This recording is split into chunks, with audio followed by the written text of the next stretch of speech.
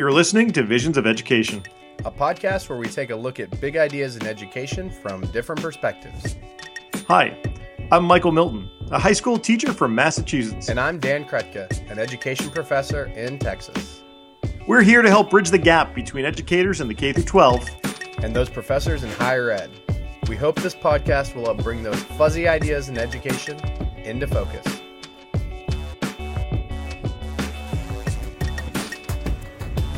Dan, how are you? It's been a long time, hasn't it? It does seem like it has. It has been a long time. What's it been? We haven't recorded in two and a half weeks. This is our longest gap. How was your trip? Are you all recovered and ready for the school year? I went to Mount Vernon, and then I went to Stanford, both for a week, and Albuquerque. It was intense, and I'm a little tired, and I just got my luggage back, so there's that. Well, you're going to have to fill me in. Did you take some good notes on your trip? I did. I bring a notebook whenever I go to one of these PDs, and I do take notes. Sometimes they're not the most detailed as I used to be, but ideally it's helpful when I look back at it. Yeah. But you've taken notes in your life, right? Yeah, I feel like I need help. I feel like I don't know what I'm doing when I take notes. I like pretty much when I want to really understand something, I feel like I basically retype the whole book or article. Yeah. And it ends up being way too long and way too much information. It generally works, but it's very time consuming. And I feel the same way as a teacher. I was not always sure what to have my students do. Cornell notes are popular. There are other forms of notes, and I see the benefits, but I also felt sometimes like, I don't know if I would take notes that way. So I was always struggling with what to tell my students, and I would usually show them a bunch of stuff and say, choose what works best for you. A little choose your own adventure action. Yeah. I always admire people that do sketch notes and stuff, and I'm like, I don't know how you do that. Like draw the pictures of like ideas. Oh, I draw pictures sometimes. Yeah, I figured you would. Yeah. We actually have a great guest who's here to talk about note-taking, specifically for students with academic learning disabilities. So why don't we actually introduce Joe Boyle from Temple University. Joe, how are you? Good. How about yourself? Fantastic. Thank you so much for coming. Sure. Do you mind just telling people a little bit about yourself? Okay. So I'm currently an associate professor at Temple University in special education. I'm kind of my academic background, I went to Penn State. I grew up in Harrisburg, Pennsylvania. So I went to Penn State as an undergrad and then went there for my master's program. And it was at Penn State that I ran into a guy by the name of Charlie Hughes. He's a professor up there. And he and I got talking about just different academic interventions to help kids with disabilities. And he encouraged me to go to the University of Kansas to apply there for my PhD, which I did and was accepted and went through their program. Okay, so you did leave Pennsylvania at some point. I did eventually leave Pennsylvania. Yeah, I think that was like the first time I was out of a state, for more than 2 weeks or so. Yeah. Well, the University of Kansas is the place to go for special education, right? I feel like everyone I know in special education went to KU. Yeah. It was a great experience, and it was a great learning experience, and just a great environment, kind of an incubator for helping young post-teachers or young researchers kind of jump in and to find their line of research in special education. Great. Did you teach in the schools? Did you spend time in the schools too, or what's your experience with K-12 education? Essentially, I worked for 7 years as a teacher in Harrisburg, Pennsylvania. It was inner city Harrisburg, but when I compare it to inner city Philadelphia, there's really no comparison in terms of a lot of the inner city issues that folks have to deal with and teachers have to deal with in particular. So I worked with kids who had a variety of disabilities. Students with autism. It was kind of a mixed group of kids with disabilities, autism, learning disabilities, intellectual disabilities, cognitive disabilities. So I kind of worked with a variety of kids and on a kind of a variety of different levels. Was it with the inclusion model, or were they pulled out? Well, this was late 1980s. So we weren't, Harrisburg, Pennsylvania wasn't quite into inclusion yet. Okay. The inclusion movement really kind of didn't catch on until the early 1990s. So it was a lot of kind of push in where we look for kids with disabilities, look for their strengths, and try to push them into those classes in which they do well with. So, Joe, you have really specifically looked at your big idea you've kind of studied is how students with disabilities can succeed with note-taking. Can you tell us a little bit about your research and what you've learned? Sure. So the University of Kansas has a strategic intervention model in which they believe in developing first-letter mnemonic strategies to help kids become autonomous learners. So a lot of my research kind of delves around looking at specific skill deficits and then developing some type of first-letter mnemonic strategy to help kids. So with my the note-taking strategy that I developed, it uses a little acronym CUES. The C is for cluster, the U is for use teacher cues, the E is for enter vocabulary, and the S is study your notes or share your notes. So it provides kids with a little bit of structure there in terms of steps for recording notes. And then it goes into more detail as we train kids with disabilities. I like that the U is to use teachers' cues. Yeah, and there's different types of cues that teachers use out there. The two main ones are their importance cues, where teachers say, this is important to remember, you need to use this later, this will be on the test. Whatever the particular cue is, it's information that teachers feel is really important for students. So those are really, really important notes that those lecture points that students need to get in their notes. The other type of notes, I call them number cues, is where a teacher will use a number. So they'll say there's 3 types of fungi. There's 2 types of viruses, whatever it happens to be. So those cues help kids kind of organize information in terms of this is an important chunk of information, and there's different components to it. What have your studies kind of shown? Have they shown that students are able to, retain knowledge better, do better on academic tests, to have more enjoyment in their learning? What are the kind of things you found? So just kind of a little bit of background. We know that, first of all, students in general, middle grades and secondary, high school kids, are just poor note takers. They generally record only somewhere between maybe 25 to 40% of the lecture information. And obviously we don't want them to record every single word that we say, because it's going to lead to even worse recall when they're trying to record every single word. So we teach kids to record the important stuff and to try to identify what's important to record. So with the cue strategy, what I've done is I've tried to say to kids, the important things are when teachers use teacher cues, then that's something that's important to get in your notes. Another important aspect is vocabulary. Whenever you hear a vocabulary word, try to write down as much as you can the word and definition or word and example, whatever the teacher happens to be giving. Because that information is both of those important lecture points and vocabulary are moderately positively correlated with test scores. So, like 0.54, somewhere around there. In other words, we know that this is the stuff, teachers are going to use that information then to develop tests and quizzes. So students who can record those notes and record those important lecture points and vocabulary words will do better on tests and quizzes that teachers give on that particular content. It's interesting. I just took a class at Stanford on the culturally responsive classroom, and one of the big pushes that they did was also vocabulary and coming up with student-made definitions or student-made synonyms, so this way they can access the language. That's primarily for ELL students, English language learners. But that's really interesting that it also works the same here. Yes. Not the same, but...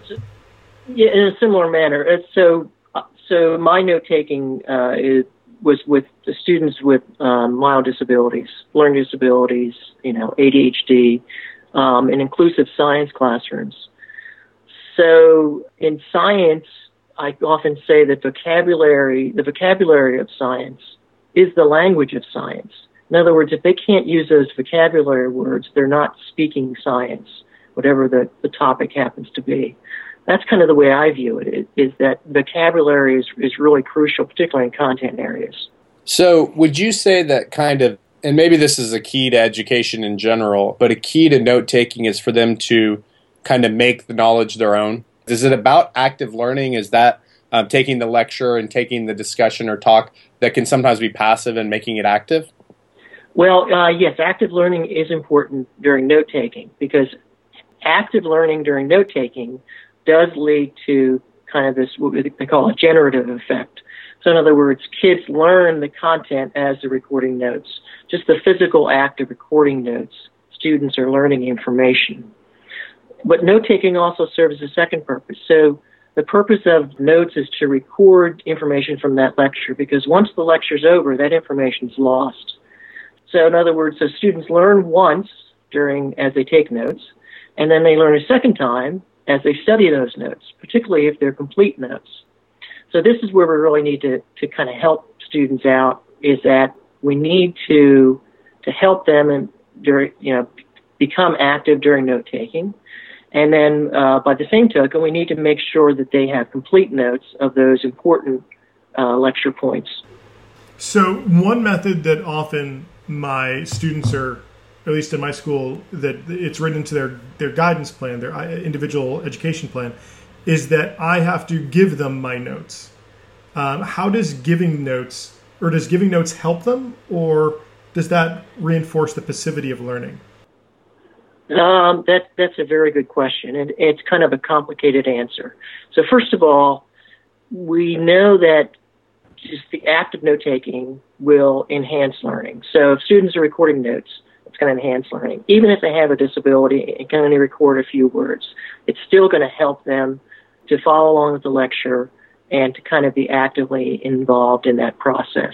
And my own feeling is that we shouldn't necessarily be giving kids notes until, if we do that, we shouldn't really do it until after a lecture in which they could then fill in their own notes. I think that's acceptable. But we need to kids, they really need to, again, going back to this autonomous learners, they need to learn how to record notes so they're no longer dependent upon the teacher. So when they go to college, obviously their professors aren't going to just hand over their notes and say, here are the notes for the day. It's a skill that they need to learn, and they need to learn it, as early as possible. Probably 4th, 5th grade, they should begin learning note-taking. Okay? So what are some of the biggest mistakes you see in the way teachers do note-taking for all students, but particularly students with disabilities? Probably the biggest mistake is that teachers, they talk too fast. I totally do. And that's actually one of students, when we kind of ask students, what are kind of the complaints, if you had to give teachers advice, what would it be? That's often the number one thing they say. The teachers, they speak too fast. I can't record what they're saying. So that's kind of the first thing teachers should be aware of, and they should put pauses in every now and then, if that's what it takes, to kind of slow things down to help kids record that important information. And they should also teach kids to recognize the kind of the teacher cues. So when a teacher says it's important to remember that the nucleus of a cell contains DNA, then they should pause or stop and look around to make sure all students are kind of recording that important lecture point. Sometimes when I take a pause, I get a little bit nervous, because sometimes the sound of silence deafens me. Like I get really, and so then I start to make jokes, which is not the best thing to do. That's why we teach wait time. I know a lot of our teacher ed colleagues, I try to get students comfortable with silence. And I like to have those awkward moments in my own classroom. At first, they're only awkward at first because people are not used to them, right? We feel it. And teachers fill it when we're nervous. We fill the silence with our own voice oftentimes. So wait time is important, because I always say that's students' thinking time. They realize they really have to actively participate in what we're doing. Right, and it's important that they understand that during that wait time, or whatever, or pause, some teachers use what they call a pause procedure, in which they pause for 2 minutes and let kids kind of catch up on their notes or share notes with their neighbor. That's a good idea. the teachers need to make sure that students understand what to do during that point, that it's not just a pause to take a break and to talk about, what happened yesterday or what was on TV or whatever, or the Olympics.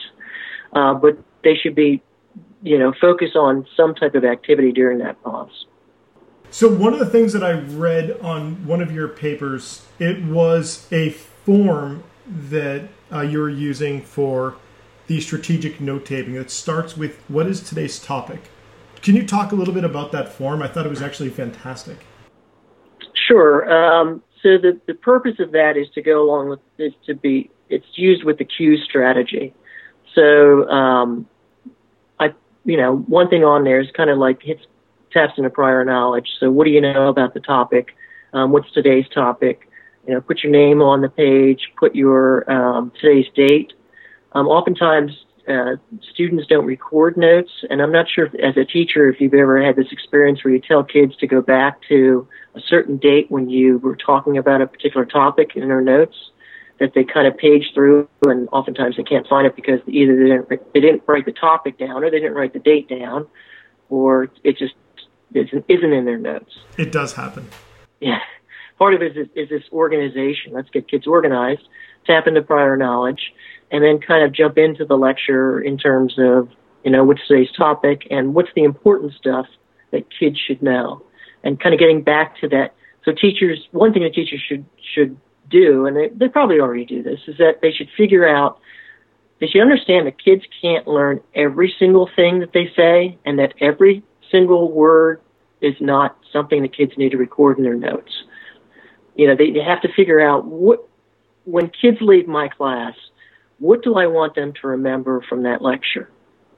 And kind of so they kind of, should have an outline of, I want them to remember this particular topic or subtopic, or this concept and this concept.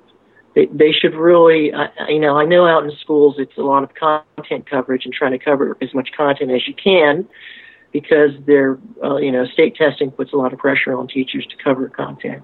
But they should really kind of be cognizant in terms of thinking, what exactly do I want students to remember? And kind of highlight that in their own, if they're using lecture notes, or some type of outline that kind of helps frame that this is the important stuff that I want students to remember. So one of the things that I saw, and maybe this is like during either for like an exit ticket or maybe during the pause procedure, name 3 to 6 main points with details of today's topic. So when kids are recording notes, I'm trying to get them to record 3 to 6 main points, little chunks of information at a time, so that they're beginning to see, okay, here's a subtopic. Okay, now we have another subtopic, so let's put it here. Another subtopic. So I'm trying to get kids to kind of chunk information during the lecture. And along with that chunking, again, they're going to record any teacher cued points as well as any vocabulary during that time as well. It's so interesting because then it's helpful because then when students go back through their notes to study for a test or just to make use of they can go back to those chunks that they've created.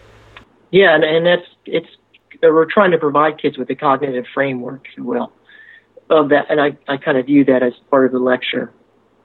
So yeah. So what are some other ways that teachers might be able to use the strategic notes that you've talked about?